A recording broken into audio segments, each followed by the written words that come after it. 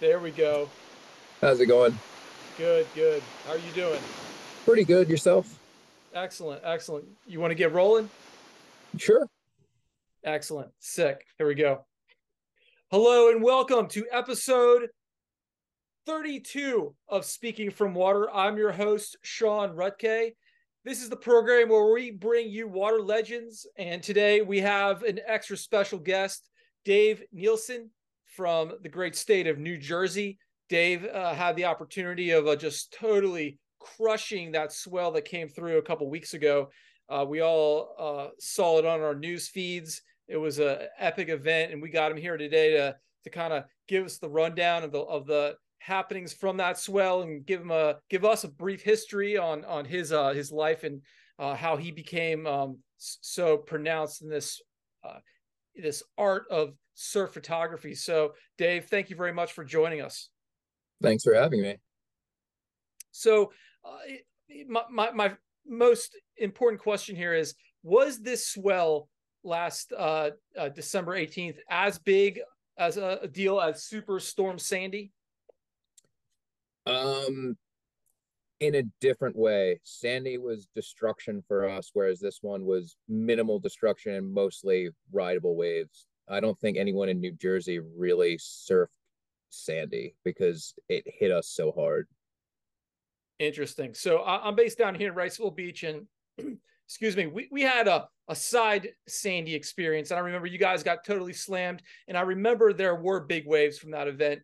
And I had not even um, seen anything like I saw coming out of the material you were posting on the East Coast. I mean, for those who hadn't viewed these pictures, we're talking 4 times overhead surf. Is that what you would say you saw? Yeah, it's something I haven't seen in New Jersey before. I've seen it in Hawaii or Fiji, but that was never something I thought I could walk up my street and actually see because I didn't think our beaches would ever hold something that big. So coming into the swell, what did you anticipate? Honestly, I thought it was going to be a washed out mess and no one would be surfing, and then the next day it would be good. The forecast said 20 to 25 foot at one point, and I was just like, I don't think that's actually going to work. Like, if it does, like, it's going to be a mess. No, nothing's going to be rideable. It's just not going to work. And then when the day actually came and I saw it in person, I was like, that's what it is, and it's actually working. I didn't think that could actually happen here. So what do you think it was? The angle, the way your beaches were set up at this current moment? Oh, what do you think? I think it was the angle of the swell. I think it was a bit more east. We got a bit more swell than we were expecting. Because I remember it was supposed to be south, and just when we saw everything coming in, it didn't look like it was like reeling rights or anything like that. It looked like it was kind of like a decent amount, like kind of closed out, but there were some makeable ones. But the wind went offshore hard, and we'll get storms like that, maybe not as big, but the wind will it'll happen overnight. The wind will go offshore, and the next morning it'll still be 6 to 8. It's like, well, what happened at night? That one, the wind went offshore at like 10 in the morning. So we had a really good window of just the maxed out it could be with the size and the groom shape because the wind went offshore at like 20 miles an hour and cleaned it up pretty quickly. And then I've never seen faces that size actually hold up in New Jersey where people could catch them. It was absolutely incredible. Excuse me 1 second. Sorry, Dave. So how long have you been shooting? What I want to know, like, what's the beginning story of Dave's trip into the world of the ocean? So I've grown up the street from the beach my entire life. I think I started shooting in 2008 or 2009. And then right around that time, I had a buddy that was like, "Hey man, like you got a camera? Can you come take pictures of us surfing?" And I was like, "All right." So I shot literally probably the same spot that I took that photo in from 2 weeks ago. And after that, I was hooked. Like I wanted to shoot surfing all the time. I saved up for the water housing. Like I before I could afford the water housing, I bought like that plastic bag housing that you put in, and just swam out, just thinking like, all right, I already bought a new camera. Like if this thing gets punctured, I'll just throw it away, and I got my new camera on the way because I just wanted to get in the water so bad and just shoot surfing from a different angle. So how old were you at this point? I graduated high school in 2009. I was 18, so I was probably 17, 18 when I started shooting, and now I'm about to turn 33 in a week. So over 10 years at this point, shooting surf photography and photography in general. And did you grow up in the coastal area of New Jersey? Yeah, I've always lived up the streets from the beach since I was 7, 8 years old. Been able to walk up the street like right now. I keep my longboard under the deck, walk up, surf that in the winter. Because 90% of the time it's not that big. It's more manageable for me. But yeah, went to school on a Barrier Island elementary school town. So I'm from the Maryland area, Ocean City. That was kind of my home beach growing up. The Northeast is a cold and rugged place. I would like your photos that really spoke to me most were your water shots from your news feed, and I was blown away by your ability to get so deep in a barrel to get the surfer, because I understand, and just from doing work myself, that's a very hard position to get into.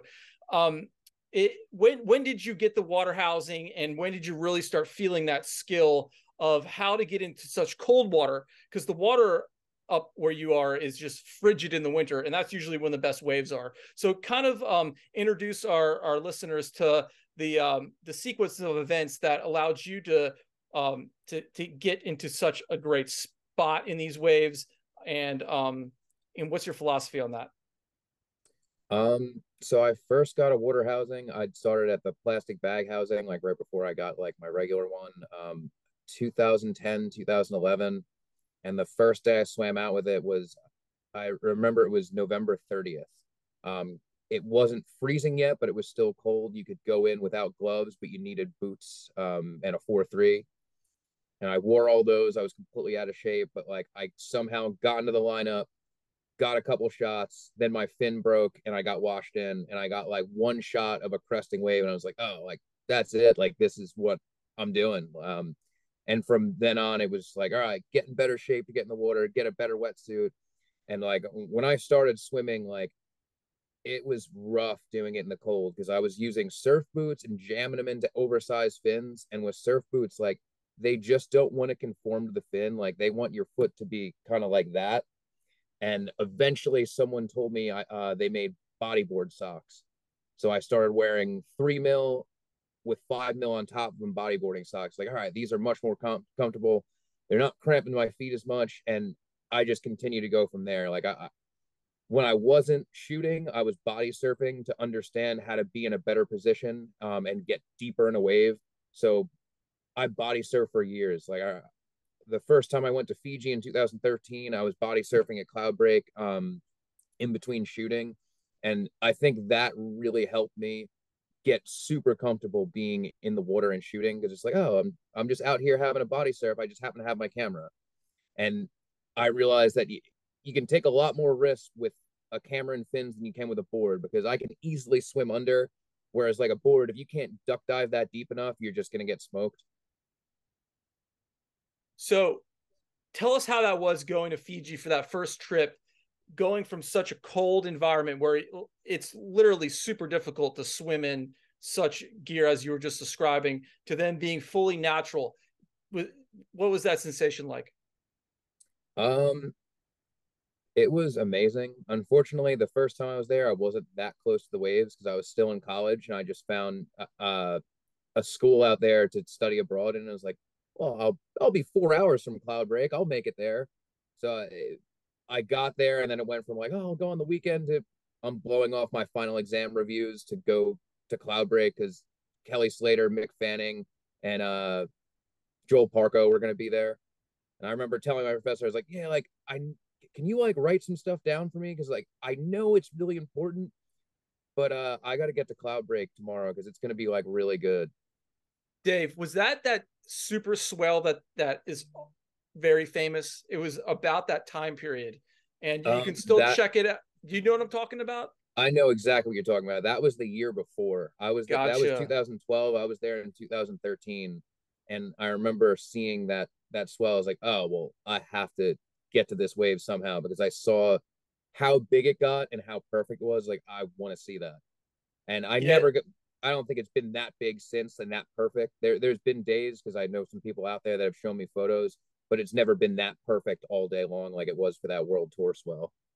Yeah, for anyone listening, you should go check that out. It was a famous, I think it was like 3 hours on YouTube, and Kelly Slater commentated at a bit of it, and it's just legendary footage. But so that session gave you some inspiration to get out there. Let me ask, what were you studying in college, and where were you studying?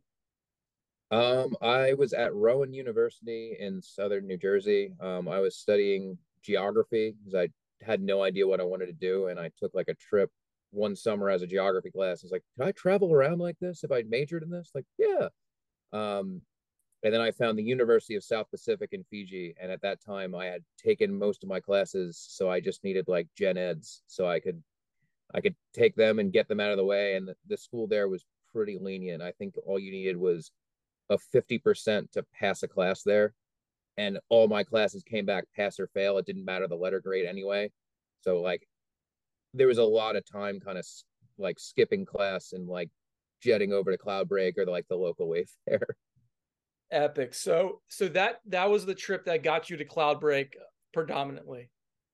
Yeah, and then I went back in I met my friend Stu there in 2013, and then in 2016 he asked me to come house sit for him for the summer in Fiji. He was like, "Can you watch the dogs? You could go on the surf tour to make some money. You got my place to stay at, and then all you got to do is pay your way out here and pay the utilities." And I was like, "I'm yeah, I'm there."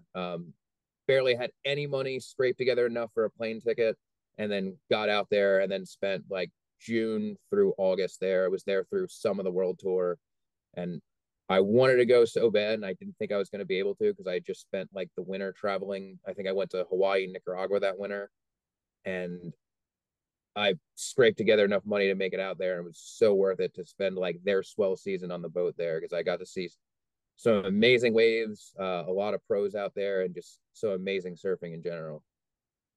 Stick. So that trip was a very formidable trip. The second, it's 2016. We're 3 years past. You're really coming into your own in photography. At what point during this trip, 3 years later, what were you working with equipment wise, and kind of how did your philosophy of taking photos change by that point? At that point, I still had my 7D and I had a 5D Mark III, which I still use today. I had my Essex housing, which I still use, and I was shooting the 7D a lot. And then I couldn't find a 5D Mark III back for it, but I found a 5D Mark II that I jammed my 5D Mark III into.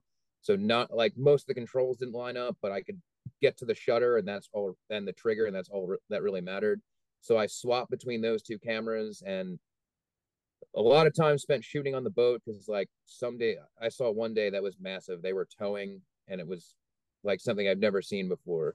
But mainly when I got out there, I kind of wanted to push my own limits because like it never gets that big here, or one day every 10 years it will get that big that as Cloud Break does kind of regularly. So I wanted to swim out on some good days and get some water shots that I wouldn't necessarily get a chance to do back home.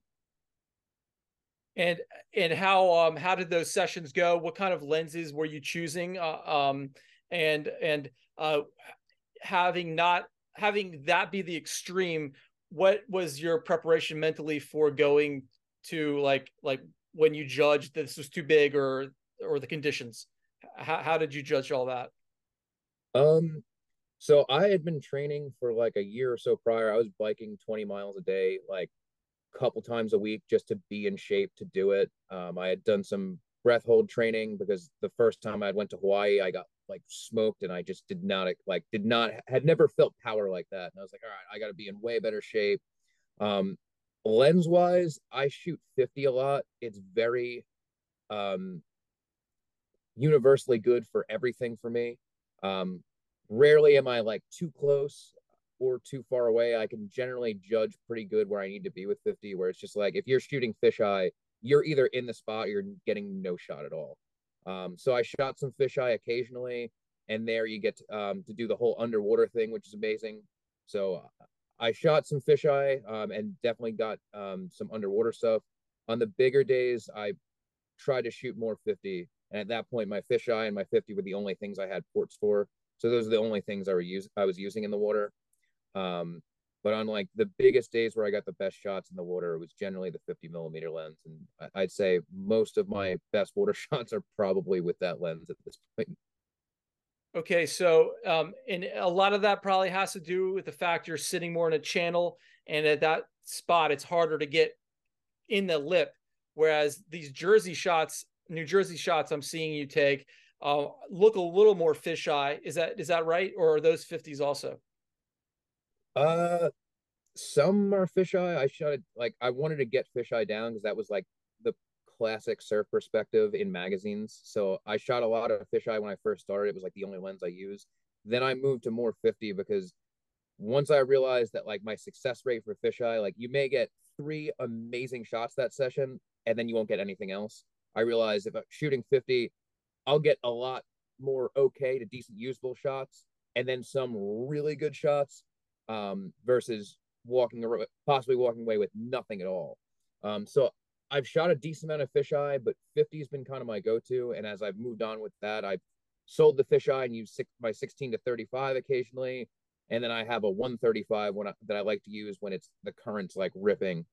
But even with 50, it's not like on a full frame, it can still be pretty wide. I've gotten some photos where some people would probably think I'm shooting pretty wide where it's 50 because it'll be someone standing in a barrel completely covered and everything's still in frame.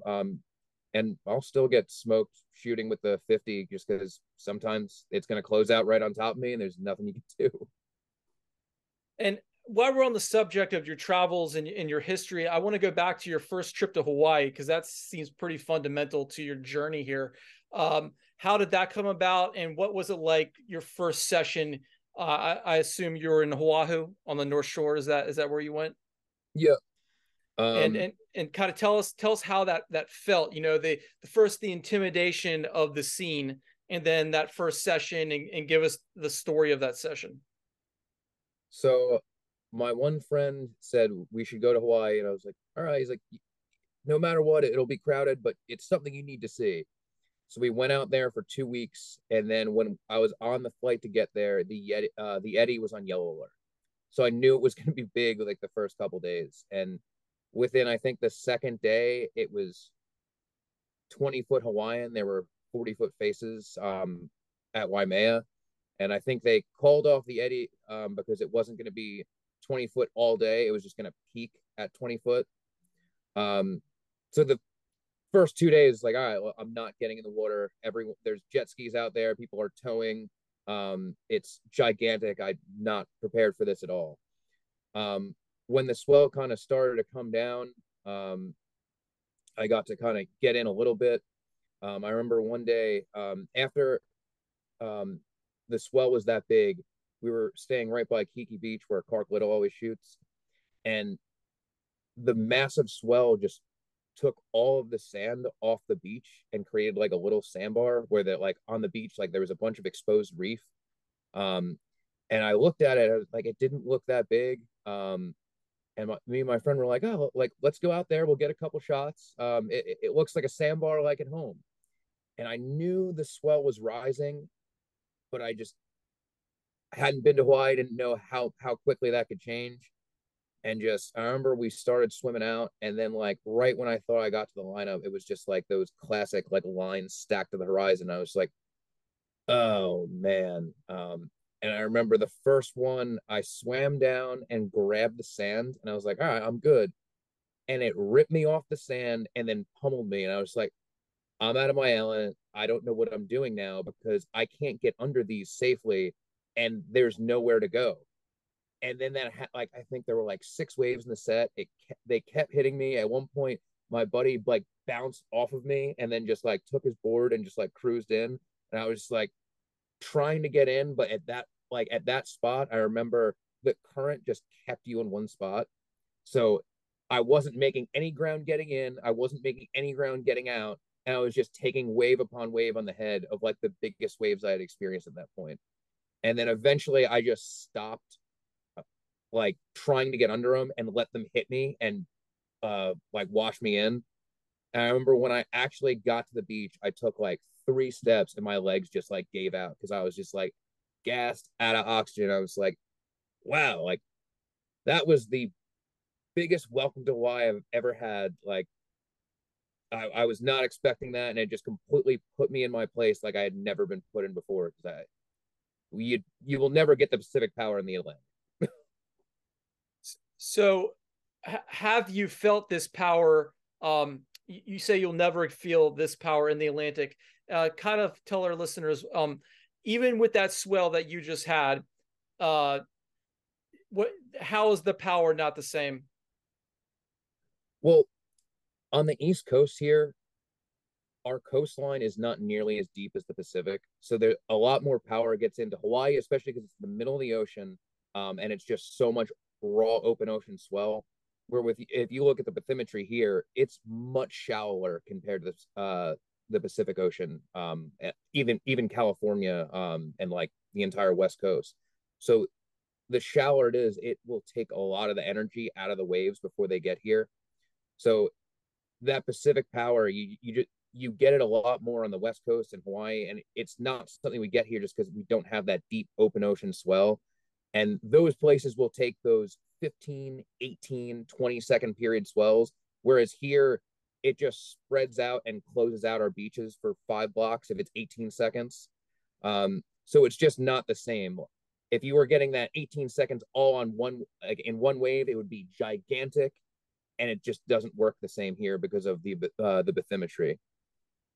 So this famous shot that you took that looks 4 feet over, 4 times overhead.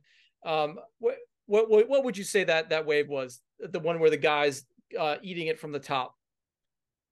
Um, I stumbled upon a video on Facebook where someone used a fence measuring software because they worked for a fencing company, and they measured it at approximately 22 feet On the face. on the face. So I sick. guess that's probably accurate. I know I saw 20-foot faces that day, and then some that didn't quite like stand up as much were I think were bigger than that. I know how big Brendan is, so I'd say that's probably pretty accurate.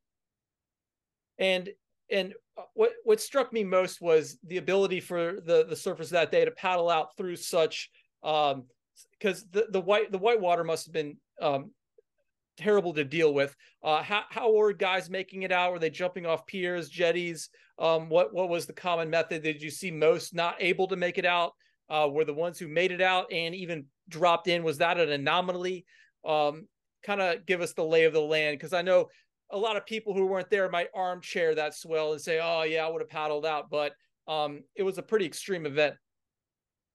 Yeah, so at least where I was, I think there were only about 15 people that actually gave it a go.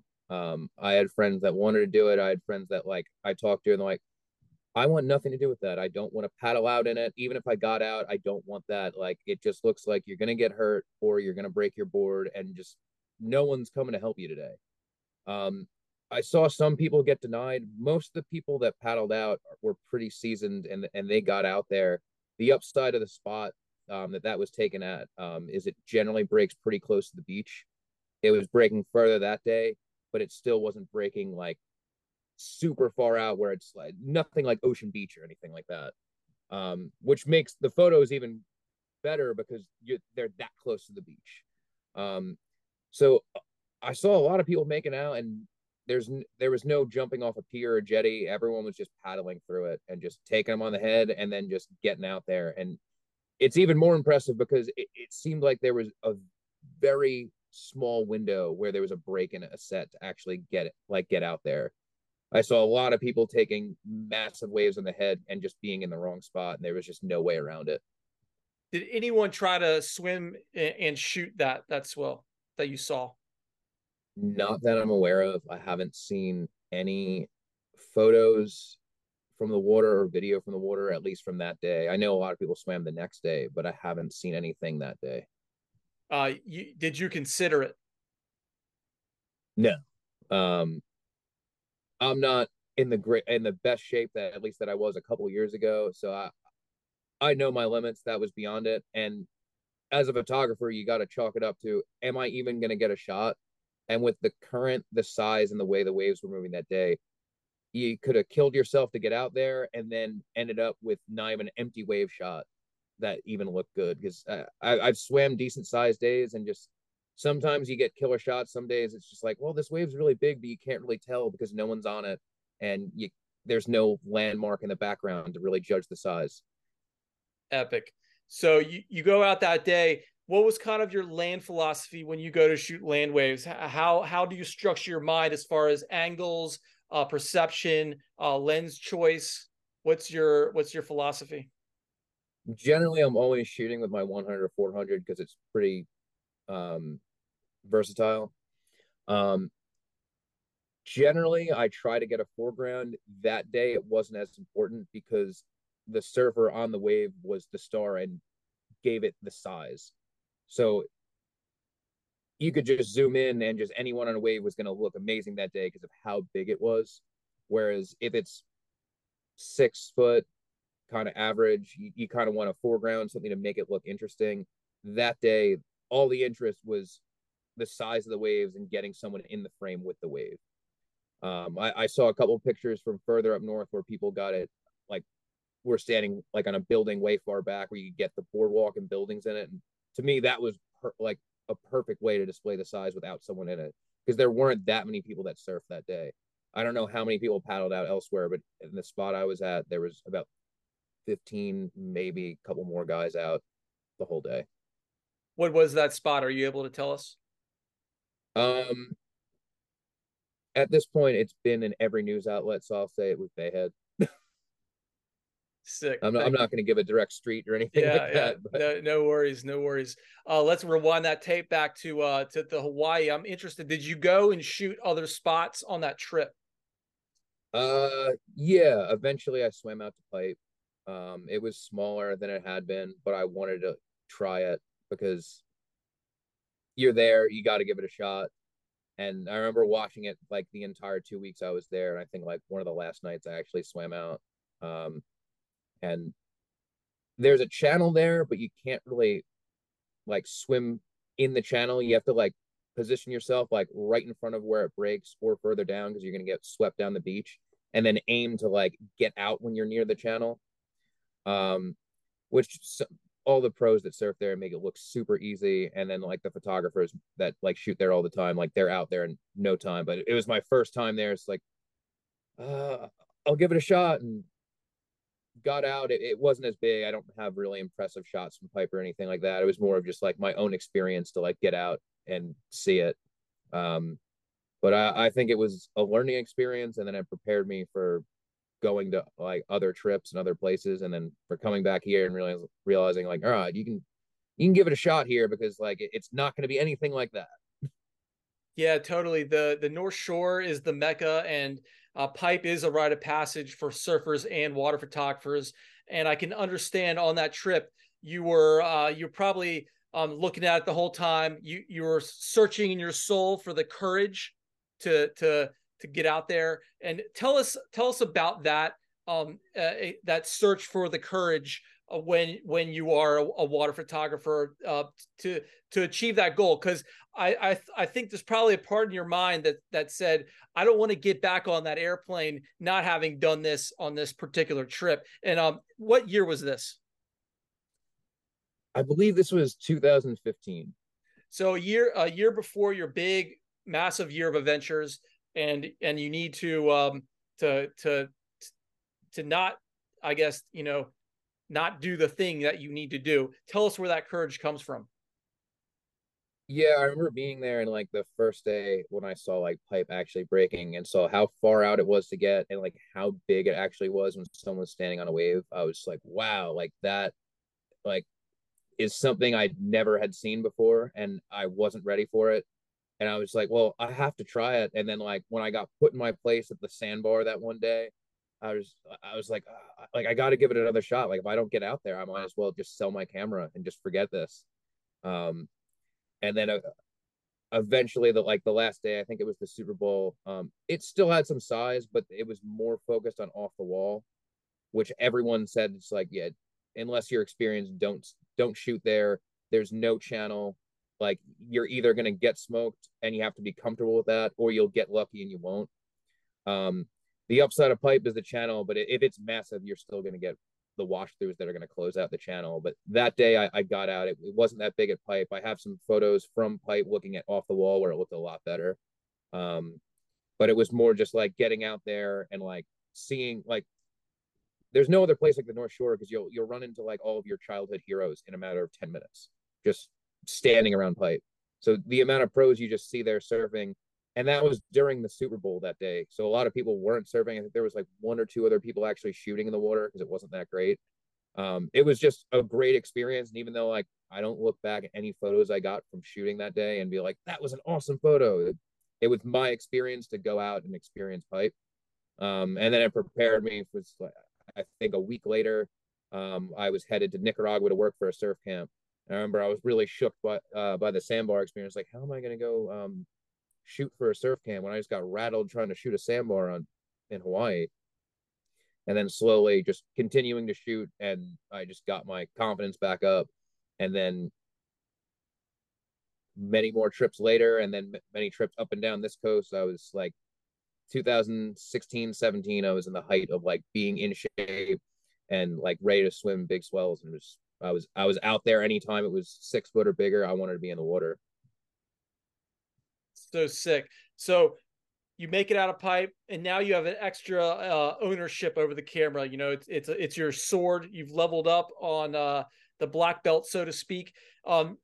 When when did you feel like you were developing your own personal style, and how does that work in your mind as an artist? And you know, your ability to change your and also your go-to moves with your equipment. I would say around 2017.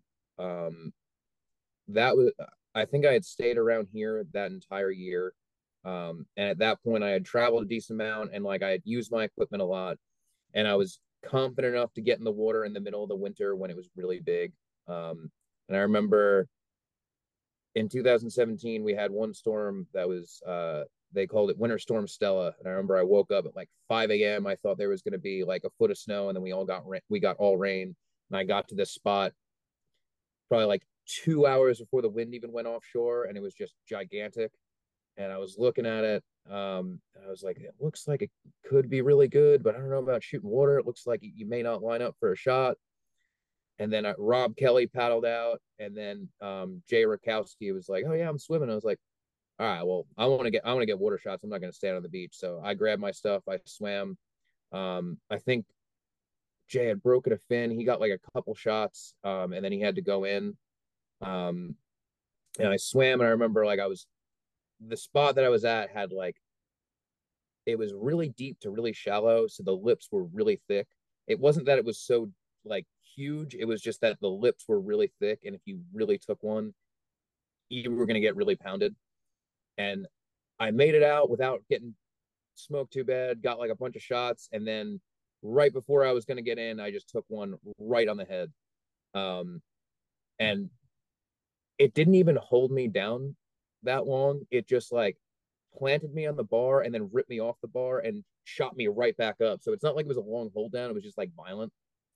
Um, and then I was gassed from that session, and we went up north, and then everyone was saying that it was 12 foot plus there. And when I got there, everyone was in the water. I put on my wet 5'4" and swam back out. And I was the only one in the water for like an hour or two. And then the size started to come down. More people swam out.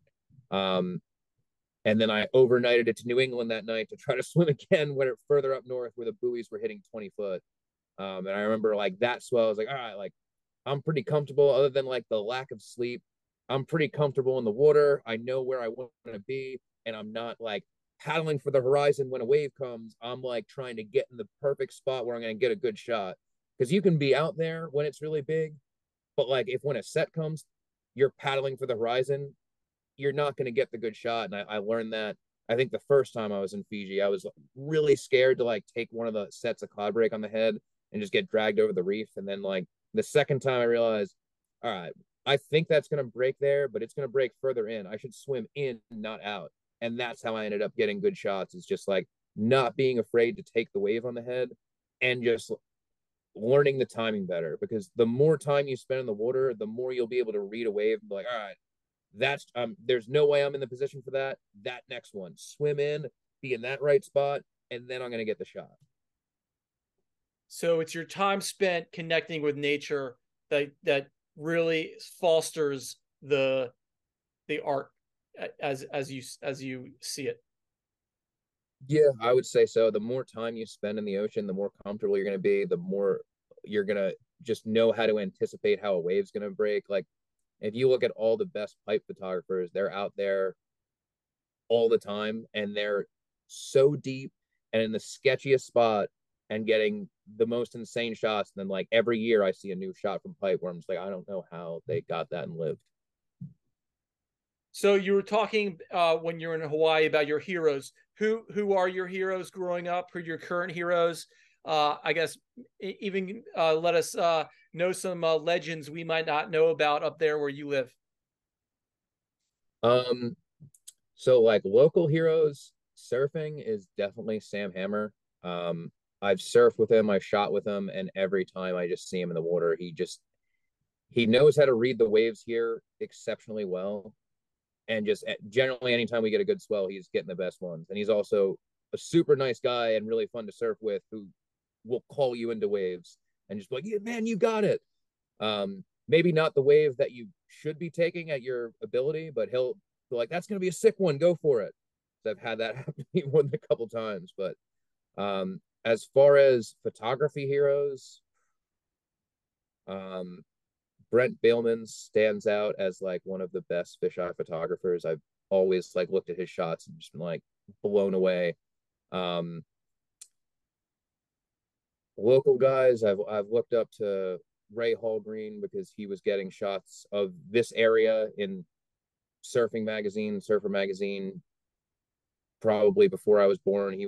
He showed me a couple of his old film housings and film cameras that he was swimming out to shoot Casino Pier in like the 80s and 90s, and just like the amount of dedication I had to take at that point to swim out when it's freezing cold. Know you have like 35 shots, um, and you don't know how they're going to come out until you get them developed in a couple weeks. Um, I don't know if I would have had it in me to do that, because now we have the instant gratification of you either see it in the water, or for me, I don't have a review button. I see it when I get out of the water. But it's just, if you don't know how you're doing and you're sitting there in the cold, it's like, why am I going to continue to stay out here? I may have nothing right now. So sick. Can you tell us when you first were exposed to such imagery, and what did that do to you when you saw it? Did it instantly you said to yourself, "Whoa, I want a piece of this"? Then that's what got you that first water housing. What was the trajectory, and do you remember? It was more my own photos, and then like taking pictures during a swell and then finding it on Surfline and then seeing all the pictures that came from my area of the same swell, whether it was New Jersey, the Outer Banks, or New York. I remember there would be a hurricane swell, and then I'd see Matt Clark's photos, like, oh man, those were like really sick. And like he was like 3 miles down the beach. And then I'd see Daniel Pullen or Matt Lusk down in Hatteras getting amazing water shots there. Uh, I'd say it was mostly the local guys here, at least on the East Coast, that pushed me to want it more. Because you realize like you do have those waves in your backyard, and if you're willing to go look for it, you can get it. And the East Coast is such a timing thing, and it's changed so much over the years as far as being able to understand when a swell is coming. We can forecast that out a lot now, and a lot of the young guys might take that for granted. But kind of speak to the nature of knowing nature and knowing what's going to come, and how that's changed over the years for you. Yeah, now you have so many different ways to check the waves. You have Surfline, Swell Info, you have Windy, you have all the models. You can look at everything and get some kind of idea if there's going to be waves. Granted, you could still always get skunked. like taken days off and then woke up in the morning and it's 2 foot when it's supposed to be 8 foot. It still happens. But the best way to get good waves is to just spend time driving the coast and figure out what spot works with what swell. You're gonna get skunked, but you can get skunked at your local spot. At least like when you put in the time to know, like, all right, this spot works with this, that spot works with this. Um, Eventually when I got to that point, like I wasn't calling my friends to see where they were going surfing. I was like, all right, I know it's gonna be good here. I don't care if there's no one out, I'm gonna get sick empties. And I would go and just drive by myself and get to the spot. Half the time all the pros would be there because they thought the same thing. Sometimes it would just be me and like two or three other people. But it's just putting in the time to drive up and down the East Coast. And there's no nailing it 100% of the time because it's almost all beach breaks here. The sand's going to change, and maybe it was good last week. All the sand's gone. It's not good this week. But if you have some kind of idea of wind direction, swell direction that's going to work, you put in the time of driving around and figuring out, like finding spots and figuring out what works with what. Eventually, you know what you're doing, and you'll get some good shots that way, even if you're just going to stand on the beach and go for A-frames.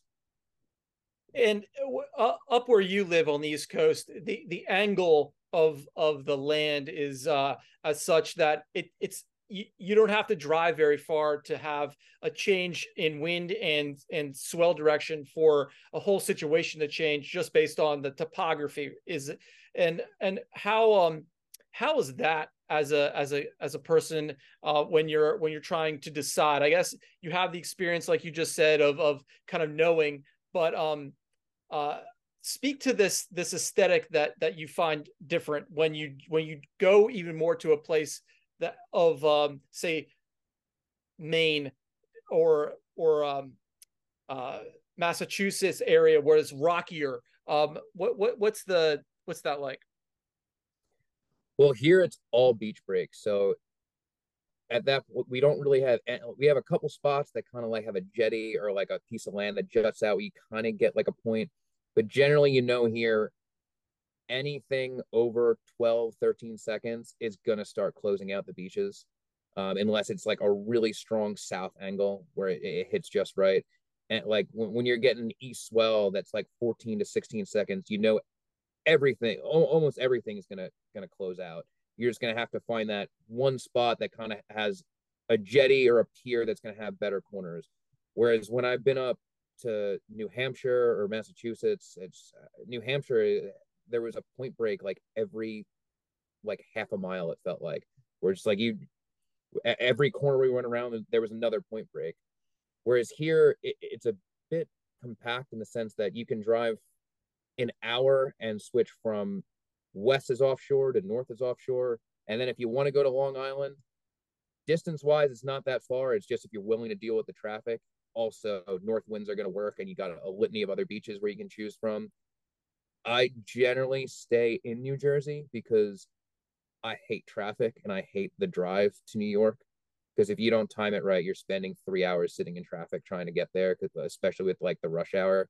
So it's just like if you're committing to going there, you're waking up at like 5:30 and then getting over to Long Island. Whereas I hate traffic, and like if the wind for some reason switches west, I want to be able to get back to my home break because I know how well they work. Um, but it's definitely a blessing to be able to drive an hour and just get to somewhere what's going to work 200 times better than your current break. So you're in New Jersey. How are the lips? And you spoke a little bit earlier about the power of that lip that held you down. Describe a little bit more about that, because when I see the photos in the videos, the lips just seem as heavy as it gets, as heavy as it can get anywhere in the world. Speak to the water aesthetic of your beaches where you are. So the heaviness of the lips is going to vary on the beach. We do get a couple that are extremely heavy, and they're generally the most photogenic. So those are the ones I like to swim to. It's just generally going from deep to shallow, and that's what does it. Like I talked to Brendan, and that wave that he jumped off, he said it was 4 feet deep under him. So it's all of finding where you have that deep water and then a shallow sandbar, and that produces those lips. And it's best pictures. That's why I always go to Bayhead to shoot, or if that's not working, I'll go somewhere else to shoot there. But I always try to find those shallow spots. Like I can go up my street and like it'll be fun to surf, but it won't necessarily be super photogenic. It'll be a more almondy barrel, but we I would say New Jersey gets some of the squarest barrels on the East Coast just because of the shallowness and the deep water going into shallow. So sick. Now, how does the the culture up there?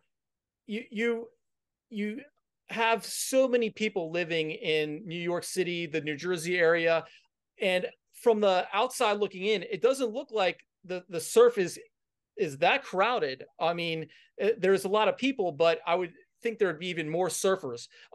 Is the community tight knit? How from experience down here in North Carolina, you can paddle out, say at our local break, everyone knows each other. Is it like that up there? Specific breaks you go to are can be pretty localized where everyone knows each other. There's just so much beach here, and a lot of it will get good waves. Like if you want, you can find a beach and surf by yourself. You can go up the beach and it may be better, and you'll surf with 20 guys. But generally not super crowded, and I think the cold kind of cuts down on the crowd because like in the middle of the summer you can go to a spot and there'll be 50, 60 guys out. You could look at the Manasquan Inlet cam on Surfline in the middle of the summer and it looks like there's 100+ guys out, especially during a hurricane swell.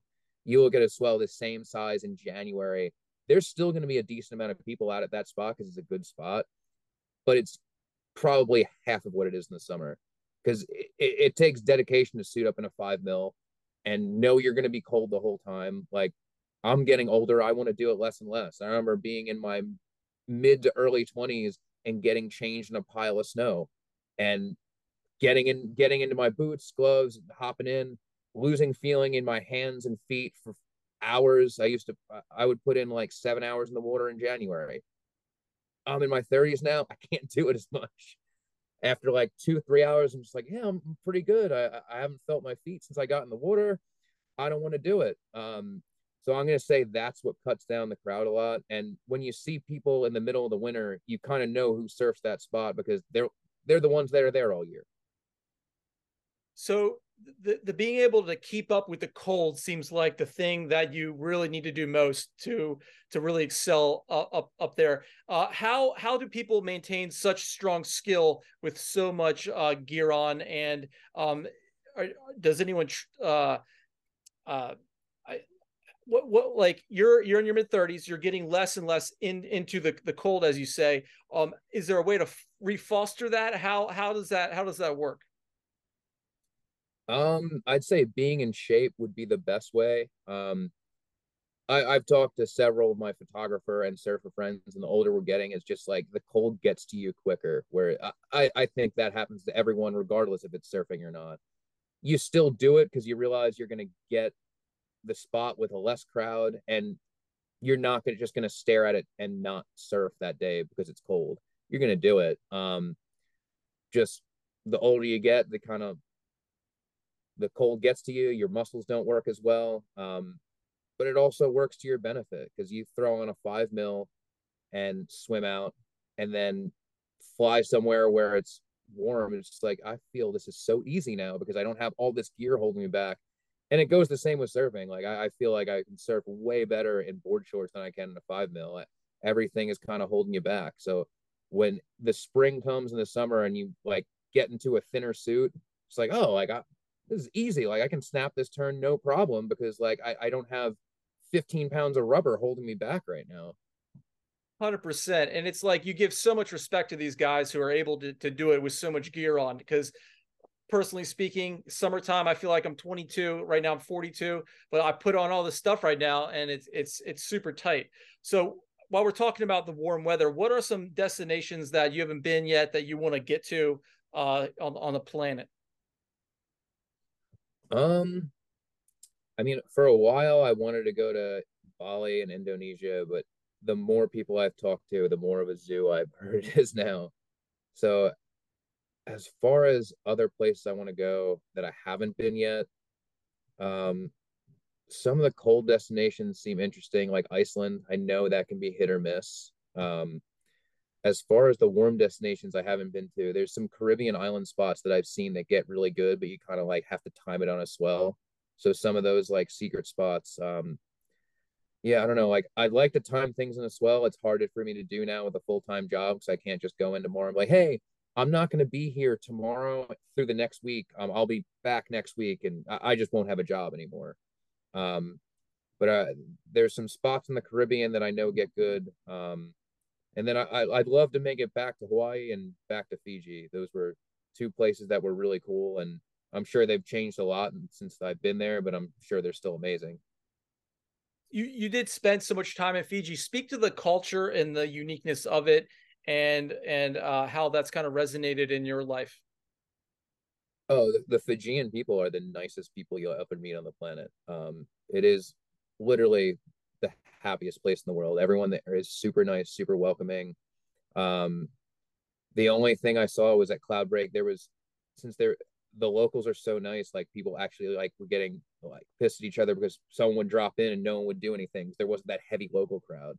Um, so I couldn't speak enough about how nice the Fijians are and how amazing and a beautiful place that is. Like it truly is one of the most amazing places in the world. And like when you go there, it's one of those places where you get and it's actually as beautiful as the postcard as it is in real life. So the common denominator through all coastal towns is niceness. You might have your outliers where there's like a localism problem, but I've only personally read about those in magazines. I've never had anyone ever be mean to me at the beach. What is it about water? What is it about the coastal lifestyle from your perspective that it makes people love life, respect nature, enjoy, be nice? I think it's just that the coast is beautiful, and when you live in a beautiful place, it makes you happy. You want to be there. It's not like you're in the middle of a city and you just want to get out. The coast is provides us with waves, provides other people they just like to go and stare at the ocean, and it provides them serenity. I think all of that just helps everyone flock to the coast and want to stay there. I've lived here for almost 33 years, and as much as I've traveled to other coasts, I always come back, and I love the surfing scene here. I love the coast here, and I have friends that are in Central America right now, and they'll text me as soon as we get a swell. I'm like, "What is Jersey looking like? Is it good?" I'm like, "You got you got warm water, you got the best waves right now." I was like, "Yeah, but like, how good is it right now?" They want to know because it's where they grew up, and it's something about home. And when your home is the coast, you always are going to think about it. I want to stick right there for a second. I want to hone in on that. Jersey, what is it? I was just asking a real more general question, but specifically Jersey, like what's so great in your opinion about Jersey?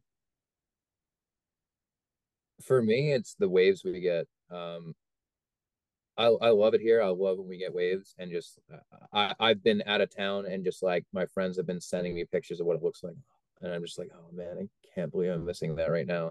And it's like I get it, even like when you're like across the world and you could be in firing surfs, like yeah, but like what's it like at home? I think everyone has that, whether they're from Jersey or not. I'm sure guys in California when they're somewhere else, they know their like local spot is firing. They're just like, oh man, like P pass may be really good right now, but what's it doing at home?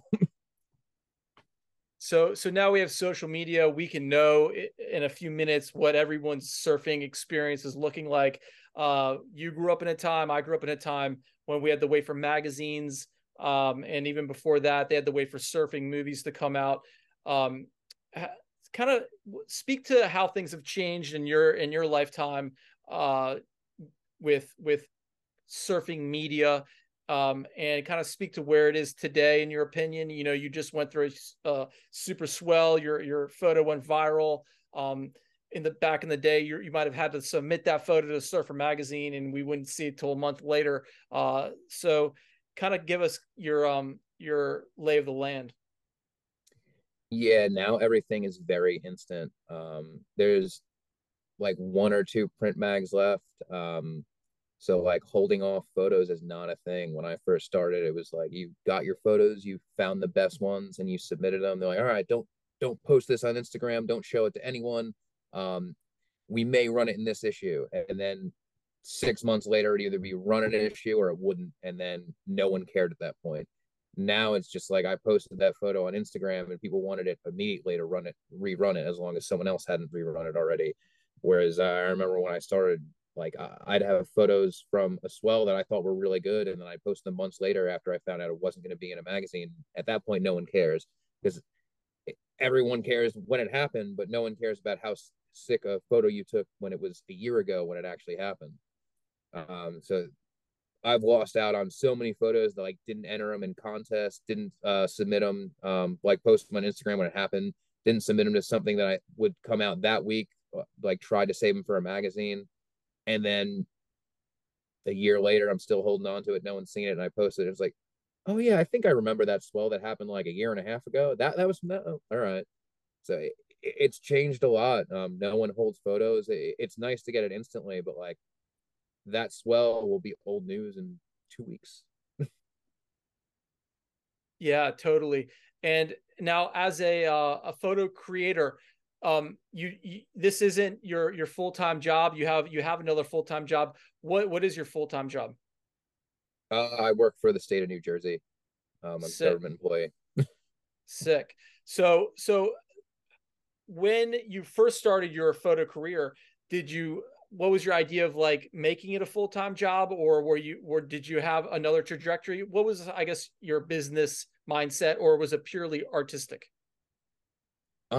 At first I just wanted to take photos because I like doing it. And then once I got more and more into it, I was like, well, like you could travel around surf camps, do this and that. And then the older I got, the more I saw like staff photographer is not a job anymore. There's just there's no print mags left. I think there's one or two. So like the competition for those jobs are just it's insane. So at one point I was like, oh, I could probably travel around and like just go from surf camp to surf camp and sell photos. But at the end of the day, I don't think any surf photographer makes their entire income just shooting surf photos. You have to shoot something else. And I hate shooting weddings. It's not something I wanted to do. I like shooting surf photos and landscapes, and that was never going to be a career. And I did the traveling around to surf camps and whatnot, and it wasn't lucrative enough to make money off of. I'd maybe make my money back on a trip, but I wouldn't make enough money to like profit from it. So I'd pay for like my airfare and the time I was there, and then I'd get back and be like, well, I paid for the trip, but I didn't really make any money. And then the more that time went by, I was like, oh, I guess I'll just do it on the side. I watch friends that love shooting start shooting weddings, and they made tons of money. They could afford all the gear they want. And they're just like, I hate shooting for myself at this point because I take so many pictures of weddings that just like when I'm not doing that, I just don't even want to shoot. I don't care about shooting anymore. So at that point, I realized I do a regular job and do it on the side because at least I'll still want to do it. Yeah, it's so complex and deep. Where do you see the industry going? Because growing up here in Wilmington, North Carolina, we had a guy, well, we still do, DJ Strunts, and in his day, he was the number one dude making six figures at Surfing Magazine. Surfing Magazine doesn't even exist hardly anymore, and he does something completely different now. Where do you see the trajectory of the industry, the ability for surf photographers to become monetized? The same for surfers, really. It's like you almost have to go into a completely different genre of even social media influencing to make it a thing. What's your opinion and thought on that?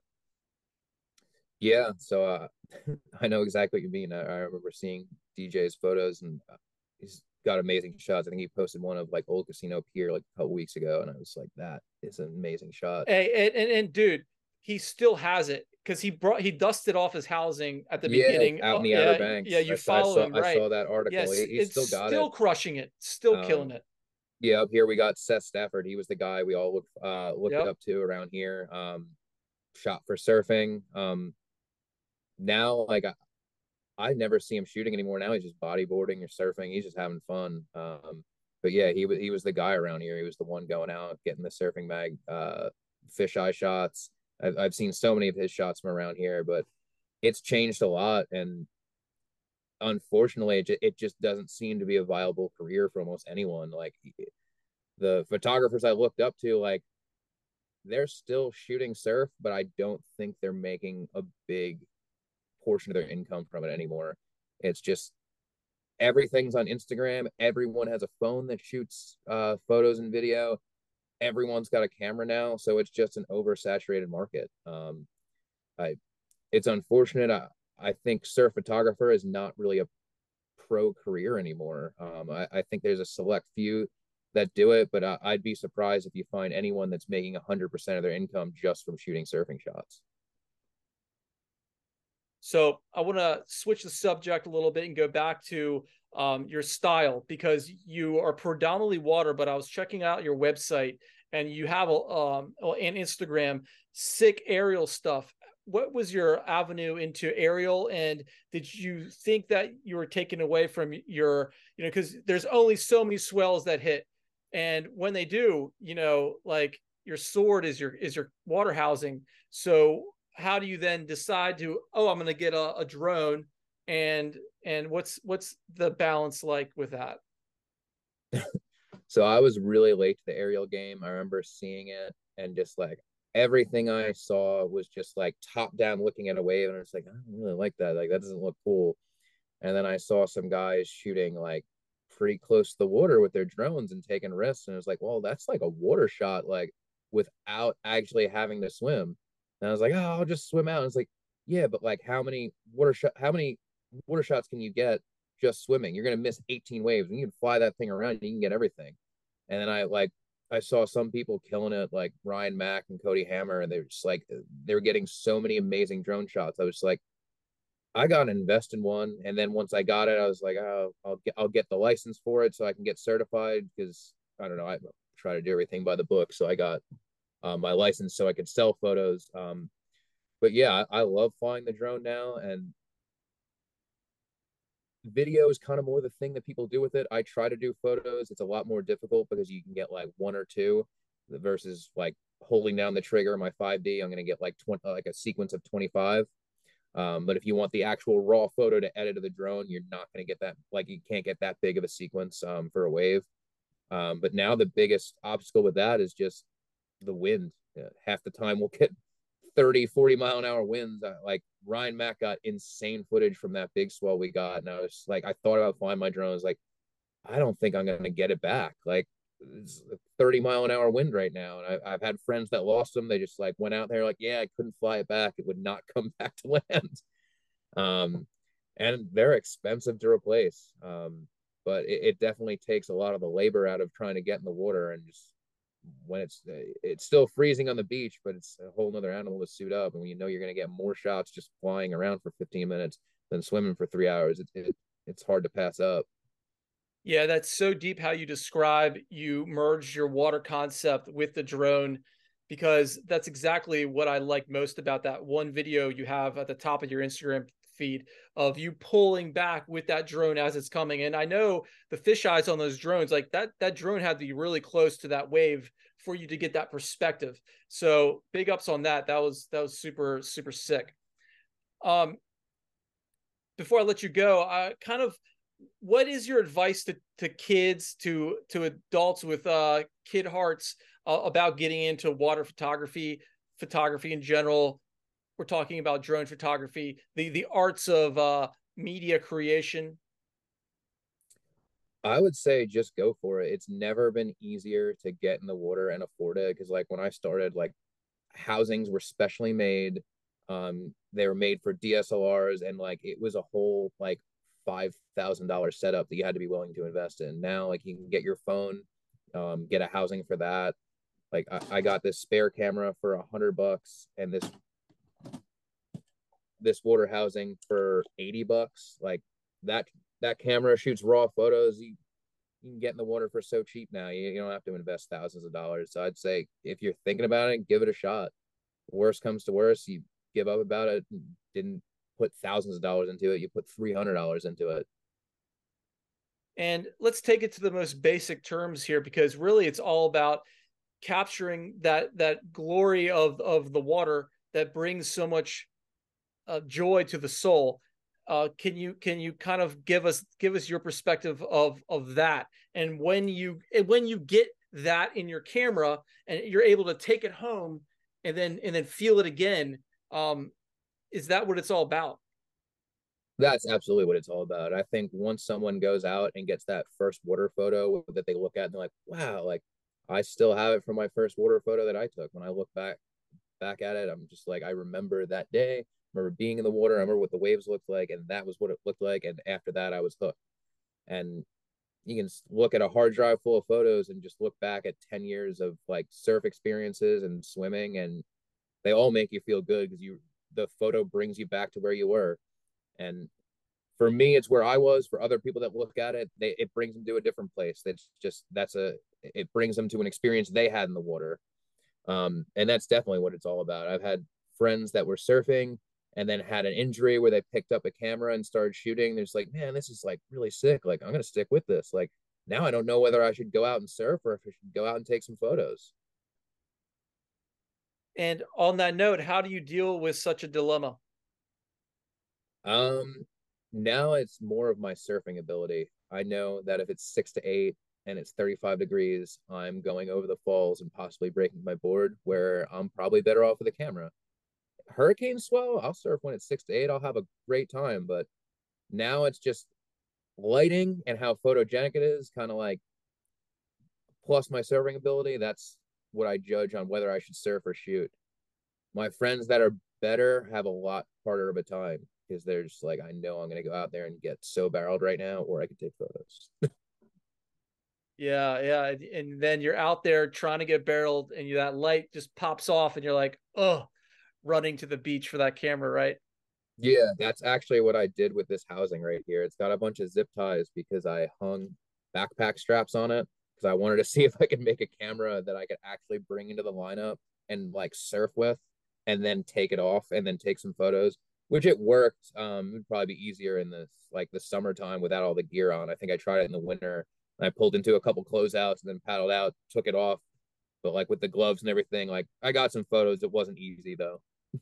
Yeah, and like I've thought about that too, but how is it like you can't do two things really good at the same time? It's like and the surfing mindset is so different than the photo capturing mindset. You're almost two different souls in the water, from my perspective. And can you relate to that idea?